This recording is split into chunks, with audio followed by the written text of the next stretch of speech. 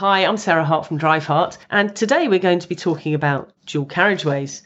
We're going to cover 5 key points. We're going to talk about what they are.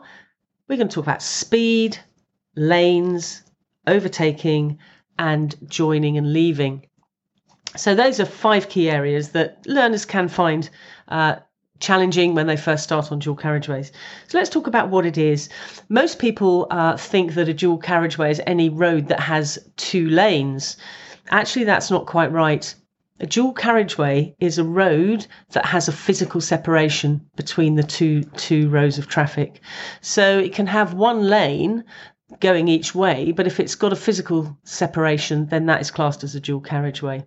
Quite often parents ask, can I drive on a dual carriageway with my child? Yes, you can, as long as, of course, you're displaying L plates and your car is insured and you meet the criteria of a supervising driver. So the rules actually for dual carriageways are no different than any other road apart from motorways, and we'll come on to that in another podcast.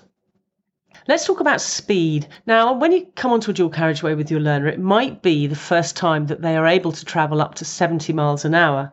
So if you see a national speed limit on a dual carriageway, it will be 70.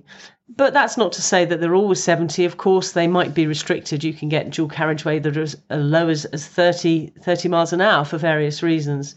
But let's assume that they have got a national speed limit, so they're able to travel at 70. So this might be the first time that they've got up into 5th or 6th gear. So they're going to be travelling at speed for the first time. We need to make really sure that they're keeping those hands really steady and gripping that steering wheel, not over tight, but a good firm grip on the steering wheel, keeping it really steady. Because as you, as experienced drivers, will know, if you move the wheel suddenly at that sort of speed, then it can have disastrous consequences. So planning and anticipation, and making sure we look well ahead. And also, we need to make sure we leave a good, safe gap between us and the car in front of us. So on a dry day, that would be 2 seconds as a minimum. And on wet roads, we'd leave 4 seconds gap. So that's another speed thing, really. So let's move on to number 3, which is lanes. Again, it might be the first time that your learner has driven with multiple lanes. And of course, you've got to explain to them which lane to drive in. Now, a very simple way to think of this is that in England, we drive on the left. So basically, left is our default setting. So we're going to drive on the left unless there's a good reason to be in the right. When might we use the right lane? We might use the right lane to overtake, and we'll come on to that in more detail. We might need to use the right lane on approach to a roundabout, because if we're turning right at the roundabout, or the lane that we need on approach to the roundabout is the right lane, then clearly we've got to get across. We might need to get across into the right lane to get into a filter lane to cross the dual carriageway.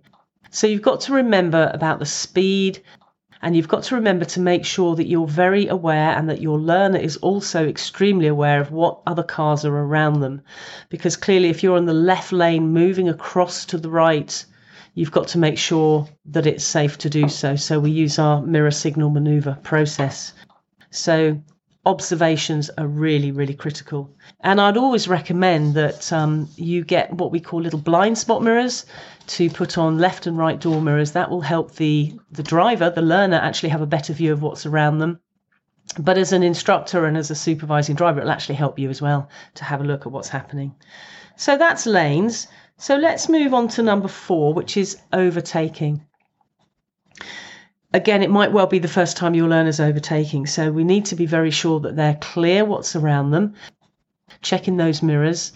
And we'd also say check to your right before moving right. Having checked your rear view mirror and your right door mirror, a check alongside you is recommended, but I would certainly recommend that you don't get your learner to twist their heads and look at their blind spot, because that would actually be turning their body and they might at that point turn the wheel inadvertently. You don't want that to be happening. Think about overtaking. Explain to them beforehand that if we're coming up behind a car that's not travelling at the same speed as us, we're going to need to plan really far in advance. So we'd be looking as far ahead as we could, starting to recognise that we're gaining on the vehicle in front of us. And at this stage, you really need to know what's on your right wing. So you should be planning for your gaps using your mirror signal, position, speed, look routine. Fifth point is about joining and leaving dual carriageways. I often ask my learners, how do we get from a normal road to a dual carriageway? And they sometimes struggle with that. But of course, there's many ways that we can get from A to B, if you like. It might be that the road we're travelling on just develops into a dual carriageway, and you will always get a big sign saying dual carriageway ahead. That's going to tell you that you're going to be coming onto a dual carriageway. So that's one way of doing it. It might be that it's a basic junction. Maybe you turn left or right and just come onto that dual carriageway. It might be that you join the dual carriageway via a roundabout.